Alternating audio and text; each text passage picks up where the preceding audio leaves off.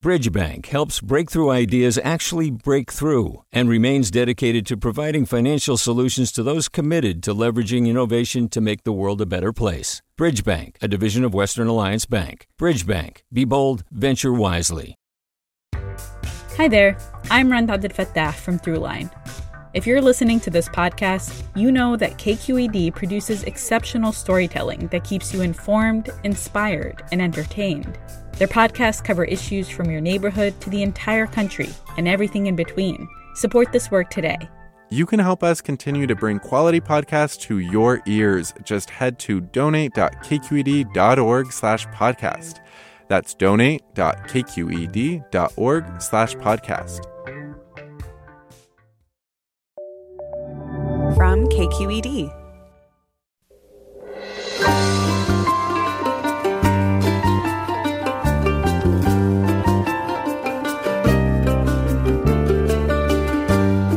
From KQED Public Radio in San Francisco, this is Forum. I'm Katie Orr, in for Mina Kim. Last year, facing the COVID-19 pandemic and a burgeoning homelessness crisis, officials in Santa Rosa took an unusual step. They created a sanctioned encampment in the parking lot of a local community center, despite massive public opposition. The gamble appears to have paid off. People living at the site reported feeling safer and having better access to services, and the neighborhood came to embrace the encampment. Coming up this hour, we talk about what went right in Santa Rosa and how other California cities and counties are handling or not handling homelessness in their areas. That's next on Forum, right after this news. Welcome to Forum. I'm Katie Orr, in for Mina Kim. Homelessness has reached crisis levels in California, yet attempts to build more shelters are often met with fierce resistance from the communities where those shelters would be located.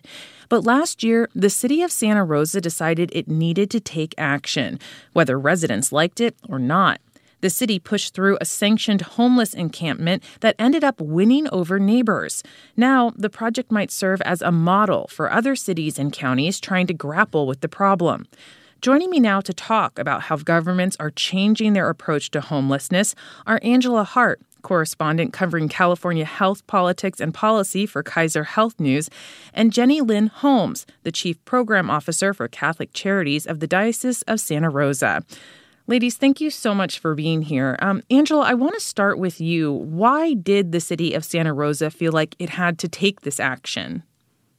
Good morning, Katie. That's a great question. I think that this experiment, what I would describe as a happy experiment in the pandemic, really grew out of this crisis. Santa Rosa and really cities across the state were required and had to clear out their some of the people living in their shelters and in order to address social distancing requirements. And also, as many people in California know, there's been a major problem with encampments just exploding everywhere. So I think it was an emergency response. And the other point I'll make is, in reporting this story over months, I think one of my main takeaways is how many surprises there were. The whole reporting experience was very surprising to me. Right, which, given the topic of homelessness, I mean, often it's just one roadblock after another, and it seems they really have been able, the city was really able to kind of overcome that this time. Jenny Lynn, tell us the nuts and bolts of this. What types of services were provided, how many people were served, things like that. Yeah, thanks. I mean, this was quite an interesting learn for our community. It originally started, as Angela mentioned, as a precaution and a safety measure to combat the potential of COVID cases rising among the homeless population. And we've learned so much more from it. But really, the idea was that we took a city parking lot. It was it was called Finley Community. There it is, called Finley Community Center, and it's our local kind of gathering point in the city. It's got a swimming pool and so on and so forth. And they took a part of the parking lot and we set up socially distanced tents. We had about 65 tents available there. We had 24/7 supervision, management, and outreach workers. We were able to bring in, 3 meals a day. We were able to bring on-site medical care, community referrals and resources. And I think one of the most important parts was we created a sense of safety for a lot of the individuals that were living there. And it quickly evolved from not just being necessarily a way to socially distance and combat, the potential for COVID-19 among the homeless population, but it also started to really help provide safety. For example, a lot of women came into the site because there's a high case of assault and violence against women on the streets. And they felt safer being there. And it wasn't necessarily the COVID-19 concerns that were driving them there. It was more just the overall concerns of what an individual experiencing homelessness experiences on a daily basis when they're living unsheltered. So it ended up becoming a very multifaceted program with on-site case management for these individuals to hopefully lead them to a pathway out of homelessness.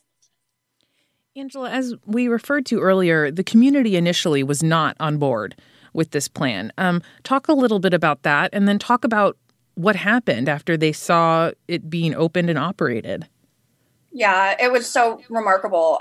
Talking about the surprises, I think that's one of my major ones. Their NIMBYism, not in my backyard is the jargony term, but essentially it amounts to intense pushback and backlash that arises really in cities and counties across the state when it comes to finding sites for homeless services, homeless housing, homelessness shelters, even these managed encampments that we're seeing.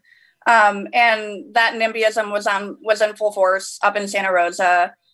This is a relatively affluent neighborhood comparatively looking across California. And it's very sort of quaint, and there's sleepy cul-de-sacs, and it's a lot of retirees live in this neighborhood. It's a lot of middle class, upper middle class neighborhood, and lots of families. And so you might imagine there would be intense pushback to this type of project. And city leaders, and Jenny Lynn knows well, have experienced this. They anticipated it. They were well prepared for it. There was a giant community meeting. Hundreds of people called in to register their discontent initially. And I had been traveling up to Santa Rosa quite often, and talking with Jenny Lynn and some of the neighbors. There really was a surprising change that happened because the site was well managed. I heard from neighbors. They had giant concerns about mental health crises, about sex predators, to be frank, about violence, about a lot of, I think, stereotypes surrounding the homelessness crisis in California. Shortly after they opened, those neighbors' fears, started, and they weren't realized. People started dropping up donations. People who I talked to said they were vehemently opposed. And over the course, almost immediately after a couple weeks, they told me, actually, they changed their mind. One gentleman who's a pickleball player at the nearby pickleball court told me, they can have it all year round for all I care. So I think it just speaks to how communities can start to sort of grapple with this NIMBYism that really paralyzes many homelessness projects in California as the state tries to really grapple with the crisis. I mean, that's just incredible that he said you could have it all year long. Just, as you know from your reporting, as I know from my reporting on this issue for years, that's just never something you normally hear about these projects. I might, Katie, if I can jump in, I might add one other thing. This didn't make my story, but the comment didn't make my story, but the police chief in Santa Rosa pointedly said to me, I got some data from police calls for service to the area. And, he said, we typically see a lot of drug issues, and probably the most prevalent call they get is responding to violence and fights in progress. But he said, with these managed sites, we don't really have many problems. If anything, more people just want to come. And there's an opportunity, the police chief, Rainer Navarro, said, to work with people and help them. And so I think that from a police chief, reflects a willingness, this is a mindset across Sonoma County, that these are neighbors, and it's not, the status quo isn't working. Right. And Jenny Lynn, going back to the people who were actually living in this camp, from what I read, it seemed like a lot of people, even people who, once it was full, they wanted to come. Word got out. And there was a real desire among us unhoused people to have a place to go, a safe place to go. Yeah, absolutely. And I think that's, again, some of our lessons learned from this. At one point in the program's history, we had more than half of the individuals that were living there had never engaged in a social service before. They had stayed unengaged and had not entered any sort of homeless shelter or program and had been reluctant to enter. But this allowed them kind of more of a transitioning point to say, okay, maybe I can dip my toe in a path towards, exiting homelessness, and I feel more comfortable in this way. One of the things that was really important for us was to say, we want to be able to provide a safe place for people to be right here now, but we also know that these are individuals who deserve more and deserve housing.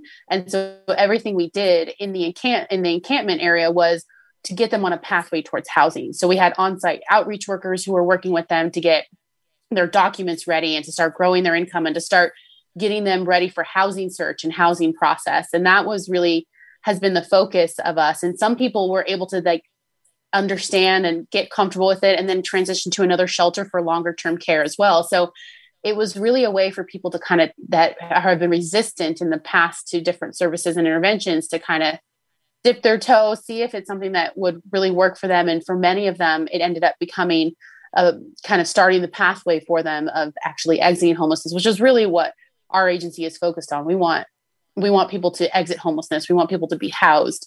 And we want to use these creative engagement tools like this site to be able to lead towards that process. Do you think that this kind of setup is sustainable? I understand from Angela's article, they spent about $680,000 to supply and manage the site for about 6 months. I mean, if we look at the cost of not doing anything about homelessness, it is far more. And when we look at the cost of, hospital visits, a higher level of medical care, police calls for service, emergency calls for service. I could go on and on and on. It is extreme. It is much more expensive to not do something about homelessness than to provide an intervention like this. And for a lot of these projects, as has been mentioned already, they die before they start. The public concern and NIMBYism and so on and so forth get so far ahead of it that it ends up, they never come to fruition. But this was a case where we actually were able to get the political will, bring it to fruition, and disprove all of the myths and worries that people had.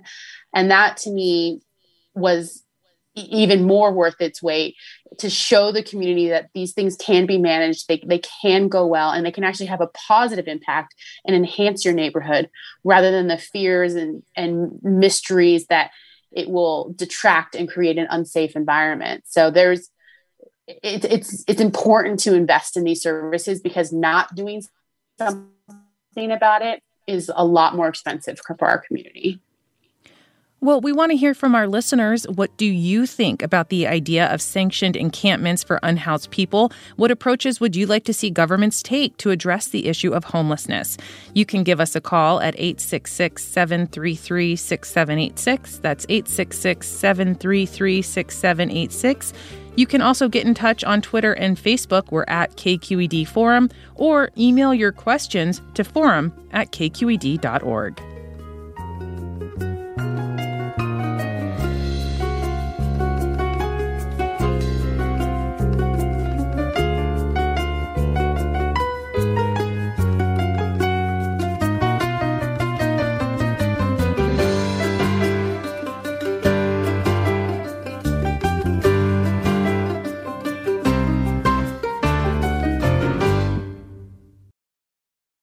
Support for Forum comes from San Francisco Opera. Set 10 years after a school shooting, the critically acclaimed opera Innocence takes us into a complex emotional journey where our understanding of innocence and guilt is constantly upended.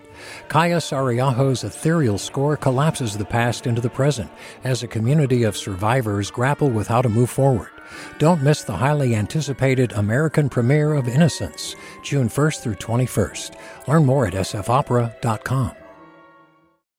Welcome back to Forum. I'm Katie Orr, in for Mina Kim. We're talking about city-sanctioned encampments for the unhoused and what went well with Santa Rosa's experiment and how other cities are implementing or thinking about implementing sanctioned camps. I'm joined by Angela Hart. She's a correspondent covering California health politics and policy for Kaiser Health News. Also, Jenny Lynn Holmes. She's the chief program officer for Catholic Charities of the Diocese of Santa Rosa, which the city contracted to manage its camp. I want to get to some comments right now. Kim writes, as a longtime resident of Santa Rosa, the city has ignored our homelessness issue for a decade. Volunteer community groups have arisen in the past 2 years to advocate for our homeless and provided tents, sleeping bags, clothing, and food to them. The community demanded that the city provide services, and that is why the city acted. Jenny Lynn, what is your reaction to that? Yeah, I mean, it's not a singular focus. It takes a lot of political will. And when I talk about political, I'm not just talking to the people who make the political decisions. I'm talking about the community's will to get these things done. And I would definitely say that Santa Rosa has had a growing cry for solutions and innovative, interventions for this population, including many of the professional organizations, many of the volunteer groups, and just individual citizens in and of themselves. I think that definitely helps provide the political will, the community will for us to be able to do these things. But at the end of the day, we also have a divergence of viewpoints. I can sit in one meeting and say one thing and get death threats and get followed to my car, which is a very real situation that has happened in my career. I could say the same thing at another meeting and get applauded and embraced afterwards. So there is still a dichotomy of thoughts and opinions. And that's why doing these projects and managing them well and being very transparent about what worked, what didn't work, and how we're going to move forward helps to bring these groups together and hopefully come up to a solution. Because I think whether you're a business owner in downtown Santa Rosa who's frustrated with the person in their doorstep, or you're an advocate fighting for the rights of the individuals, or you're a service provider, or you're an ambulance driver, I think we all agree less homelessness is better. And we just need to continue to agree on the end goal and figure out how we get there, rather than continuing to hold our strong points on each other's feelings and thoughts. I want to go to a caller now. Terry from Larkspur. Go ahead. Hi. My comment is I don't think the word NIMBYism should be used as many times as it's been used in the last 10 minutes. I grew up in Marin. I was actually homeless with my mother when we were young, and my mother spent her entire career helping other single parents not become homeless just because they had children and couldn't find housing in Marin. So I'm quite aware of the homeless problem, and I think it's a problem for all Californians, but I don't think it's an opener to keep calling people who have legitimate concerns about homeless encampments in their neighborhood NIMBYism. I think that's not really an opening for people to want to have a dialogue. So, I do believe that there needs to be encampments and help, but I don't think insulting people who don't want them in their neighborhood is the right way to say it. I just think the word NIMBYism should be taken out of the conversation. Thank you so much, Terry. I mean, and Angela, that does bring up, the sensitivity around this issue, the practicalities, but also the fact that it's just a really emotional topic for people. And maybe there is something to be said for keeping the debate, not neutral, but level as possible. I mean, what are your thoughts on that? Yeah, thank you. I just Jenny Lynn and both of the two callers raised a really important point. I just want to address one point and say by no means is Santa Rosa nor Sonoma County perfect. There's been, I think, an awakening amongst the political leadership up there in a way that is somewhat bigger than other parts of the state, other cities. And to Terry's point, this is a major frustration among some of the advocates and the activists that are really pushing policy leaders and political leaders in California. I as the caller was talking, it struck me one thing that a homeless service provider in Sacramento told me in reporting this story is, it underscores the point. He said, we have to start changing the narrative. He said the political will and the political stuff, we can kick politicians in the butt all day long, and eventually they're either going to move or we're going to vote in new ones. But this is the Loaves to Fishes advocacy group in Sacramento. They're, one of their leaders, Joe Smith, told me, until we start changing the public's heart, we're not going to be successful. And so I think it's an extremely good point. Sort of othering people isn't helpful. And I think one thing that is a bright spot in Santa Rosa is there's service providers like Jenny Lynn, like Catholic Charities, but there's many others who are doing really important work all around the state. And it's important to be responsive and to address those concerns. Jenny Lynn used the word transparency. I would use another word, which is responsiveness. The whole idea is you don't allow neighborhoods or opponents to say no. That's what we're talking about here. But instead, you listen to the concern and you come up with something to say, we hear you, and we're going to actually take your concern and we're going to build that into our response programs. It's really remarkable what's going on in a small way, but in a really surprising way. And this is actually a great time to bring in our next guest, James Gore. He's a supervisor for the 4th District of Sonoma County and also president of the California State Association of Counties. James, thank you so much for joining us now. I'd love to get your opinions. I mean, you and other local officials in Santa Rosa, in Sonoma County, are pretty unapologetic about taking up the lead on setting up this site. What went into making the decision to move forward with or without community support? Yeah, thank you for the opportunity to be with you. I just want to make sure you can hear me loud and clear. Of course we can. Before I get going. Okay, great. Yeah, well, let's just jump into it, right? It's a mess, and you have to embrace the mess, is the first thing I'm going to say. I mean, that may sound like a mantra, but it's all of these issues. I mean, Sonoma County is a place where we've had been told as of like 2018, for counties of similar size, where we have one of the highest homeless rates per capita in the nation for counties our size. That was shocking for me to hear, even though we were dealing with it on the ground. And so we're actively in it, right? And so when you look at sites, whether it's this one, Finley, led by the city, and I want to thank them for leaning in on this, or us, we had another one that's called the Los Guillicos site on county land, or whether it's the purchases that we've made of the Hotel Azura, the Sebastopol Inn, and turned those into supportive housing for homeless residents coming in. I mean, it doesn't matter where it is, if it's in a rural area, an urban area, or a suburban neighborhood. The outrage is that I want this problem to go away, and I don't want it to be still in my view of frame of reference when it's there. And so, but at the same time let's also say that there's the need to do this. There's things like we have the Joe Rodota Trail, Orange County with their creek beds all across the state. But what's happened now is there's a big game change, and it was this Martin v. Boise decision. And it's being implemented imperfectly across the state, across 58 counties, all throughout the nation. But this mandate from a court that says you can't move people off of public land unless you have a place to put them for overnight, that is, has really been a game changer. And the reason that we've had to be pointed the spear too is because we have activists and other people who have filed other lawsuits to bring us into that case. So we're way ahead of other communities. And I tell other communities, that it's a totally different system now. So whether you have it right now in front of you or very soon, you got to be leaning in and managing this issue, or you will be owned by it. We have a listener tweeting, I'd rather see safe housing, but it's absolutely better than nothing if there's sanitation. I'd rather see self-sustaining tiny homes or something than tents or cars. James, speak a little bit to that. And what is just like the practicality of tents? I imagine you can set them up and move them and all of that pretty quickly.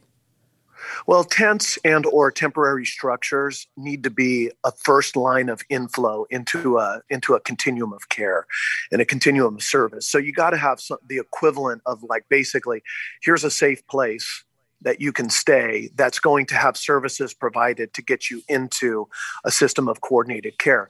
But quickly from that, it's not supposed to be that people stay there forever and that we create basically tent cities, right, that have no permitting, no sanitation and other things. So the other thing is that safe parking programs. I mean, if you come up to Sonoma County, I could take you around to these. Angela and I have talked about these RV flotillas, right? We're on our right-of-ways. All of a sudden pops up 20 or 30 different RVs. And we got issues with dumping in the rivers and trash buildup and other things. And it's not like that's omnipresent, but it's something that we are managing over and over. So I would just say what the person is tweeting about is absolutely relevant, is that it needs to be, there's no way to get people out of homelessness if they don't start with a safe place to be. Right? You can't provide services when it's street homelessness. And I have to add this other aspect of it too, which is a lot of people don't see, is that, for instance, our county jail, 40% of our population in our county jail is designated homeless, and about 48% is high behavioral health acuity. So what you're not seeing too is that our jails are being these in and out flows of basically another shelter network that has all these other problems associated with people getting misdemeanors, felonies, or other things have you. So, this shows kind of the issue, but the embracing the mess is the only way to go forward. And we have to create placement opportunities. If you do services, expanded services, which everyone loves to talk about, wraparound services, hey, do this. If you don't have placement opportunities for people, you are losing. I wonder, James, in your role as president of CSAC, it's not often that we see people in your position, politicians, saying, I'm going to make this decision whether it's popular with my voting base or not, because there's a very real possibility that you could be voted out. What are your conversations with other elected officials across California on this topic like these days? Well, I'll give you an example. At one point, I had somebody in the governor's office call me and see if I would be willing to interview for Cal Matters, right? There was a big article coming out, and this was based on some of the governor's plans on homelessness. And there was a lot of cities and counties saying, contrary to my message, they were saying, we need to have local control, right? We need to deal with this according to our own communities. And I was very loud in that article as saying, local control without local results is basically anathema at this point, right? And it needs to happen. So the way I look at it is that you have to own it or be owned by it. And I look at my colleagues and say the same thing, but I got to do that smart. So for example, I have a regional group that we're meeting with the 3 cities in my district and a bunch of the providers. And we're going to start doing forums that show the community what we're working on and put the true face of homelessness in our region. And then we're going to band together and figure out how we purchase facilities together that are already entitled. Already entitled mean like we can put people directly into them, like these hotels or other stuff, because we got to have each other's backs, right?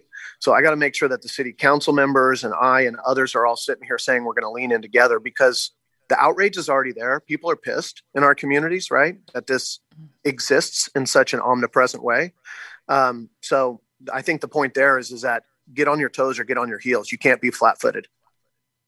James Gore is a supervisor in the 4th District of Sonoma County and also president of the California State Association of Counties. We thank him so much for coming on. I want to get to a caller real quick. Robert in San Jose, go ahead. Yeah, I'm formerly unhoused. I used to live in the jungle in San Jose. At the time was the largest homeless encampment in the United States. And I have stayed in every shelter there is in the county.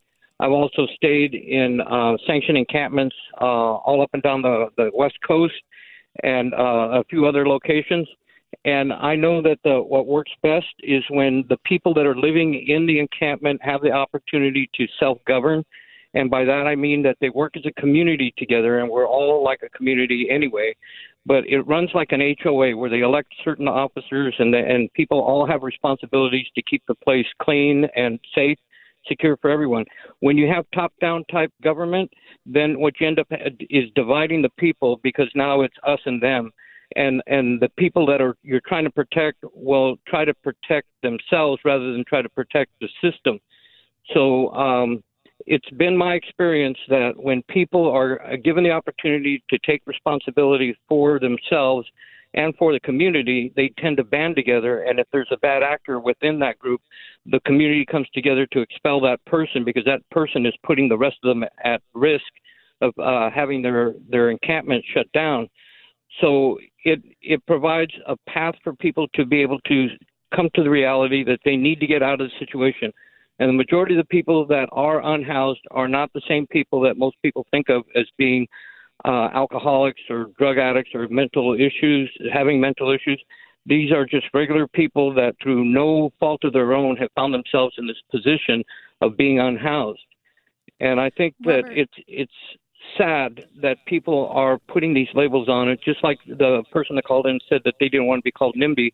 Not everyone is a NIMBY. But we need to change the conversation, as someone else had said. We need to understand that the people that we're trying to help are people that want to be helped, that want to get out of their situation. Thank you so much for that call, Robert. Jenny Lynn, I want to get a final comment from you. Where do you see things in Santa Rosa going from here? Is homelessness obviously still an issue in the community, but what do you hope you can take away from this experiment? Yeah, I think that there's a lot of learnings, a lot of hope that did come out of this. And, Supervisor Gore mentioned a lot of great things on the horizon, such as a couple of the hotels that are being purchased through Project Home Key and increasing our housing supply. I think we need multiple types of interventions for individuals, whether it's a Finley type one, which I to the earlier comments, the tents for us, the biggest barrier and the biggest issue we had was weather. So we would advocate that kind of an enhanced version of that with more of a temporary structure is something that is a little more weather resistance would be kind of our advocating for next steps, having a safe parking program and just providing diversity of services for people to kind of come in, be safe. But at the end of the day, if all of those services aren't lined up towards pushing and allowing pathways towards housing, then we're not doing our job. All we're doing is managing homelessness. We're not solving it. And I want to be on the solution sides of reducing the amount of individuals who are experiencing homelessness. So having these creative interventions that are linked to our long-term housing care is the number one thing we'll continue to keep fighting for as an organization. And I think allowing for these programs to occur and for us to do it in a way that is safe for the people and safe for the community is of vital importance too. I can't tell you how many of the projects I've worked on in the past that never got off the ground because the community concern was so great. And so look at the evidence, look at models across the nation, and let's see what we can do together, because at the end of the day, not doing anything isn't going to help. Jenny Lynn Holmes is the Chief Program Officer for Catholic Charities of the Diocese of Santa Rosa, which the city contracted to manage its sanctioned unhoused encampment. Jenny Lynn, thank you so much for your time. And to our listeners, we want to know, what do you think about the idea of sanctioned encampments for unhoused people? What approaches would you like to see government take to address the issue of homelessness?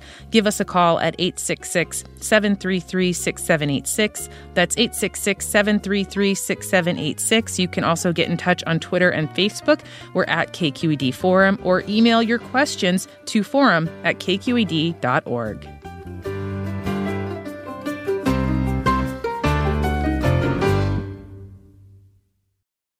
We've all got those parts of our house where the internet just won't go. Well, if you had wall-to-wall Wi-Fi from Xfinity, you could worry less about dead spots. Because with wall-to-wall Wi-Fi from Xfinity, you get fast speeds, reliable connection in every room, and power for all of your devices, even when everyone's online. That's wall-to-wall Wi-Fi only with Xfinity. Restrictions apply, not available in all areas. Actual speeds vary. Welcome back to Forum. I'm Katie Orr in for Mina Kim.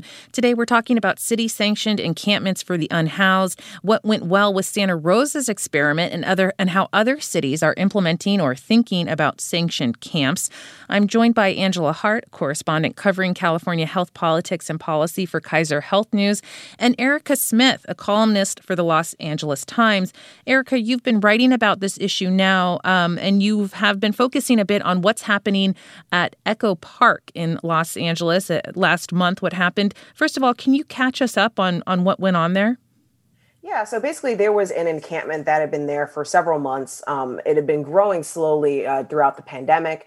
But basically there was a point where I think there was enough pressure from residents on the city to finally kind of break it down. I think some of that has been brought about by the end of the pandemic kind of ending and cases starting to decline in Los Angeles County. But basically they decided to clear the encampment over a few nights. And social workers, case workers were sent in to hopefully get people into housing or in many cases into hotel rooms under Project Roomkey. Police were sent in, counter protesters showed up. It was quite the scene for a couple of nights there. But basically at the end of the day, around 200 people were cleared from the park. The city's line has been that most of them were put into Project Roomkey. And that's, I'm sure, true. A number of people that I spoke to actually ended up leaving their hotel rooms or were seriously considering leaving their hotel rooms or just never went to begin with, mainly because they were pretty sad about being split up and having to leave this kind of commune-like encampment they had built at the park. Right. And I want to talk a little bit about that because Project Roomkey, which has since turned into Project Homekey, looking for permanent housing for a lot of unhoused people. This is a project that has been really touted by the governor as a new approach to government. And it has worked to get, I believe it's about 35,000 people off the streets. But from your columns, I get a sense that there are some shortcomings in that, like you were saying, a lot of the people who benefited from this project also felt like they really lost a sense of their community. Is that right? Yes, that's true. I think there's a couple things going on. I think homeless people are paying attention to, and they see that businesses are starting to reopen and hotels they imagine are going to be full at some point. So they know that there's an end to this program. This is not, getting placed in a 4-star hotel room downtown is not going to be something that's sustainable over the next 2 years while you get stable. There's going to be a point where you're going to be pushed around. And I think that there is a deep concern about that. But I think beyond that, I think there was also, the Echo Park encampment. It's not unlike many encampments throughout the state or the country. 10 encampments become communities of their own. But this one was particularly robust in the sense that there was a shared garden, a shared kitchen, a kind of a loose police force, so to speak, to kind of, I think to one caller was mentioning about this idea of if somebody's doing something wrong, there's a community response to that. So, and people were pretty close because they had been there for so long. And so I think that the idea of being split up into hotel rooms throughout Los Angeles County, which I'm sure most people know the sprawl here, did not sound like a good idea because they wouldn't be miles away from anybody that they knew and the neighborhoods and the communities that they knew. And one of the stats we know, again, about homeless people is a lot of people live close to the places where they grew up. And I talked to a number of people who were either from Echo Park originally or grew up near there. And that's why they were at the park camping. Angela, that gets back to a story that you had written about Sacramento, correct? And what Sacramento is doing to try and relocate people here. Talk a little bit about that. Erica raises incredibly important points and I would just say, similar to the Echo Park encampment issue in Los Angeles, Sacramento, there are similar issues that have persisted here throughout the pandemic. Although I just have to say, and to Erica's point, and Sacramento is trying to grapple with this. Sacramento deserves some credit for trying to put some of these safe camping ground sites in. However, there have been encampment clearings going on, and one person's story, a woman named Shawana Chapman, her story just stands out to me. I was reminded of her when Erica was talking. She grew up in a Sacramento neighborhood, kind of on the cut between Oak Park and Midtown, this sort of Central Boulevard. And she grew up at this house at this intersection, and throughout the pandemic has been living in a tent right next door. So she is literally, watching new tenants in her neighborhood home that she grew up in for over 20 years. She can't afford it. She's been priced out. And problems, it's impossible to overstate this. There are not enough places for people to go in California, just like in Echo Park and the problems with Project Roomkey. There's similar problems here. I heard a lot of concerns about Project Roomkey. One of the concerns I heard is there's nowhere near enough. The cohesiveness of the community and sort of the supports people have built up around one another because of the shortfalls of government, quite frankly. There aren't trash receptacles, peppering the city. There aren't, testing and vaccinations being done on a widespread scale for the unsheltered population. There isn't access to medical services. I mean, even food, water, ability to charge your phone to make healthcare appointments, for example, all of this stuff, became giant problems.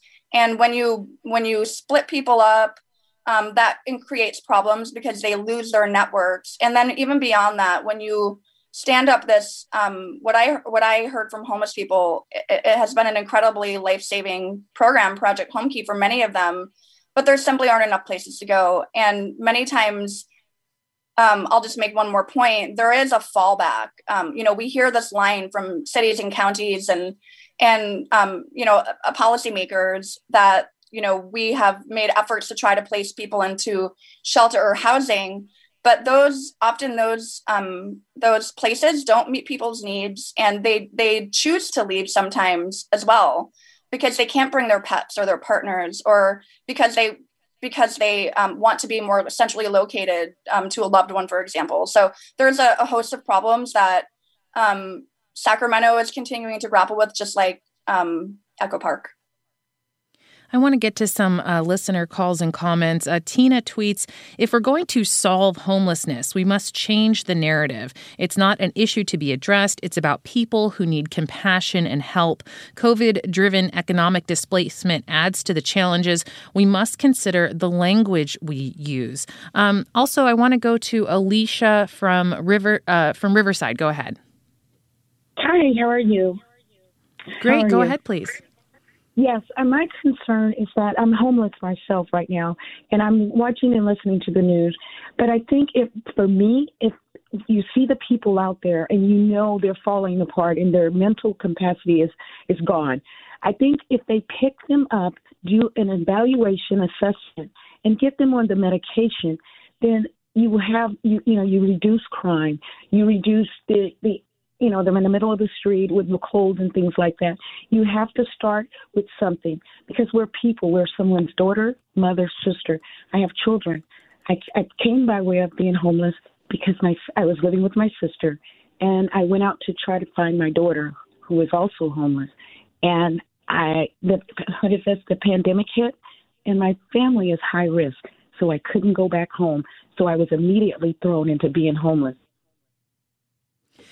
Erica Smith, I'd like to get your reaction on that, because it seems like from your reporting and Angela's reporting and the listeners we're hearing from today, that's a common theme, that people, especially unhoused people, want to remind others that, they are human, they have unique circumstances, they're not a monolithic group. What has your reporting shown you, along those lines? Yeah, I think it's an ongoing problem. I think, I was talking to one of the advocates up in Sacramento a couple weeks ago who remarked that it's amazing that people who have housing like to think that people suddenly become different than us when they lose their housing. And that's not true at all. Obviously, people who are homeless want some of the same things. And I think, they want community, they want to maintain their bonds, they want stability. And I think that for whatever reason in public policy, we haven't always acknowledged that, even down to how we call people the homeless as opposed to homeless people too often, or the unhoused. And so I think it's a matter of, trying to find ways to do, I think Angela put it, person-centric care. We need to bring back this idea of addressing homelessness isn't just about putting a roof over somebody's head and and tell the person, be grateful that we gave it to you.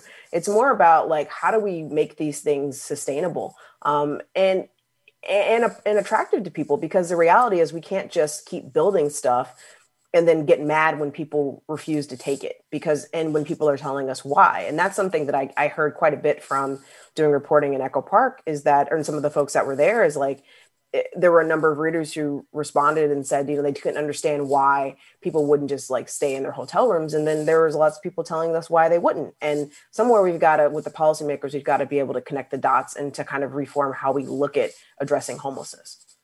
Right. And get into that a little bit, because from what I understand, a lot of the places that, in the Project Home Key program, there are rules that people have to follow, like no guest policies and 8 p.m. curfew. And, we're all adults here. I wouldn't want someone telling me I have to be home by 8 o'clock. So how do you find that balance between what, rules to put in place that they think keep people safe and how to give people some autonomy?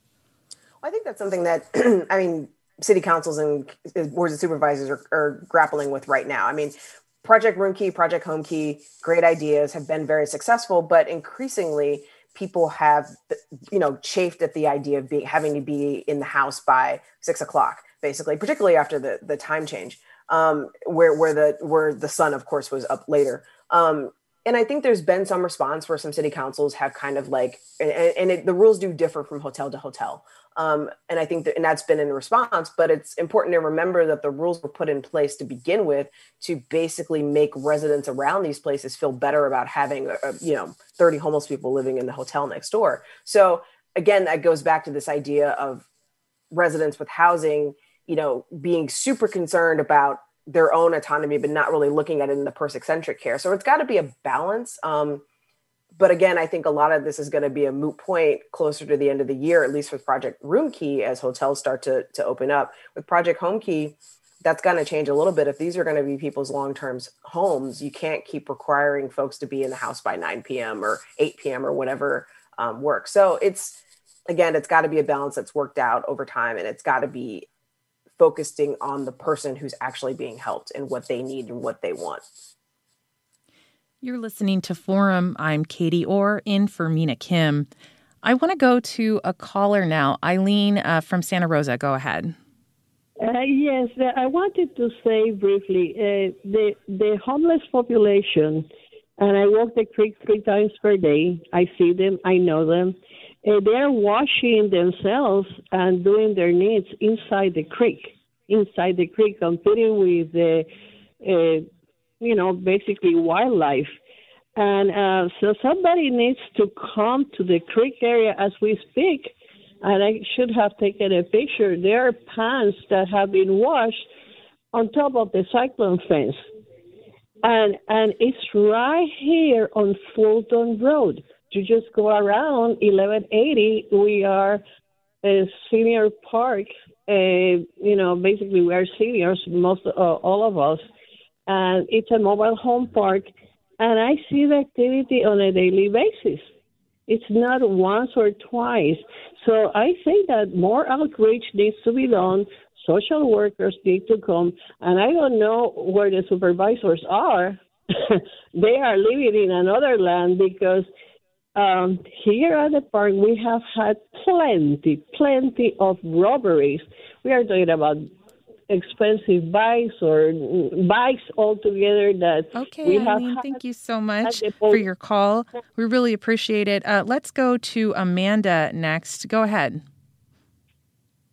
Hi, I would like to know what the long-term plan is due to the Sonoma County housing shortage. We're putting these people up in hotels, which is great, but what is the long-term plan? What's the next step? Because there is a housing shortage and we can't just continue to build more housing. And if we do, it's not particularly affordable. Angela, so what's the next step? Thank you so much, Amanda. Angela, I'd like to turn that over to you. What is the next step? Is this the move we're going in, encampments with like tiny homes or tents? Because building apartments is a very expensive proposition. Yes, great question. I would like to just, I think it's helpful to understand what Daryl Steinberg, mayor of Sacramento, told me about this. I think the caller underscores this point that California's housing crisis is red hot right now. It's It's exploding still. There's so many thousands of Californians, teetering on the edge of homelessness. And there is an acknowledgement that California, at its current pace, with its current politics and regulatory system, there's never going to be enough housing built in time to put everybody sleeping outside into housing. And I think Daryl Steinberg spoke to the caller's question. He said, for a long time, he told me this earlier this year. He said, for a long time, I resisted the idea of legalized camping. I think legalized camping is seen as perhaps a temporary interim measure while the state tries to get its act together to build enough housing. He said he resisted it because he believed he just defines safety and dignity as a roof. He doesn't think it's safe or healthy for people living in the elements, to be living outside. However, he has evolved, shifted his tone, as have many of others. And so I think we can expect, as this crisis, continues to get worse, as the tenants, potentially become, who are precariously housed, potentially do fall into homelessness, as the full problem of homelessness becomes clear, we're going to probably see more and more pressure. We're already seeing it in places like Sacramento and Los Angeles and the Central Valley, to do more of this sanctioned campground with services. One thing I didn't say today that I think is really important is these experiments aren't perfect. They do really tremendously save and help people's lives. That's a comment is based in my reporting. And, I think of a woman named Rosa Newman, who was homeless in Santa Rosa for many years, over 10 years. This is a woman who was a former tennis coach, a neighbor. She was one of the people anyway. So she, had to, I'm sorry, this is a little bit grotesque, but she had to hold in her urine, her pee, because she couldn't find anywhere to use the restroom, and, was being denied from public establishments. And it spread, created an infection in her kidney and spread, spread to her liver. So, it just shows that the health conditions are so enormous out there. And once she got inside, she got better, she got stable, she got housing, she got a job. So this is, I think, the promise that this potentially holds. And I will say that big city mayors, there's large city mayors across California have requested to the state legislature $16 billion to be spent over the next 4 years to address homelessness. They're looking at a permanent source of funding, and they're looking at holding local governments accountable. And these are all on top this year in Sacramento. Thank you so much, Angela. One final comment. Anthony writes, for the past 50 years, all efforts to provide homes for the homeless have largely failed. It's time to recognize that until that is fulfilled, the compassionate thing to do is provide essential services to the homeless where they can actually live. I want to thank my guests today, especially Angela Hart, correspondent covering California politics and policy for Kaiser Health News, and Erica Smith, columnist for the Los Angeles Times. Thank you so much for joining us on Forum. I'm Katie Orr, in for Mina Kim today. Have a great day.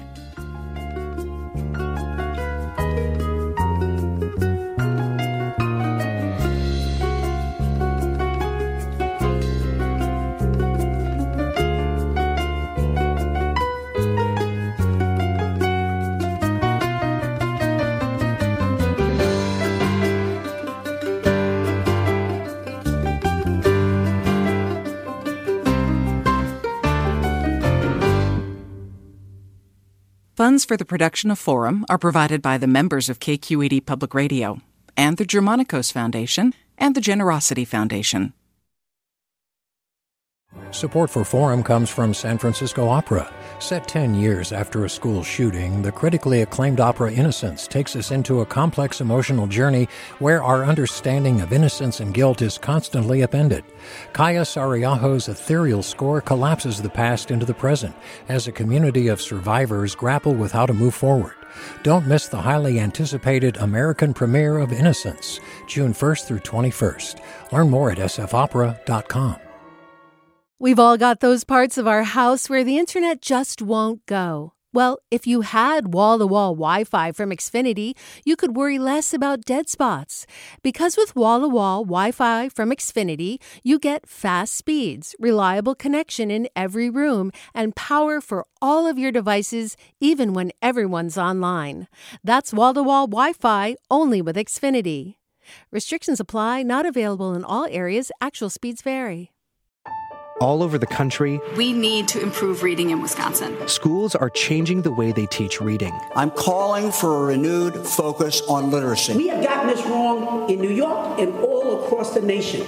And it's happening because of a podcast. I think your podcast has changed my life. And I'm going to share this podcast with everyone I meet.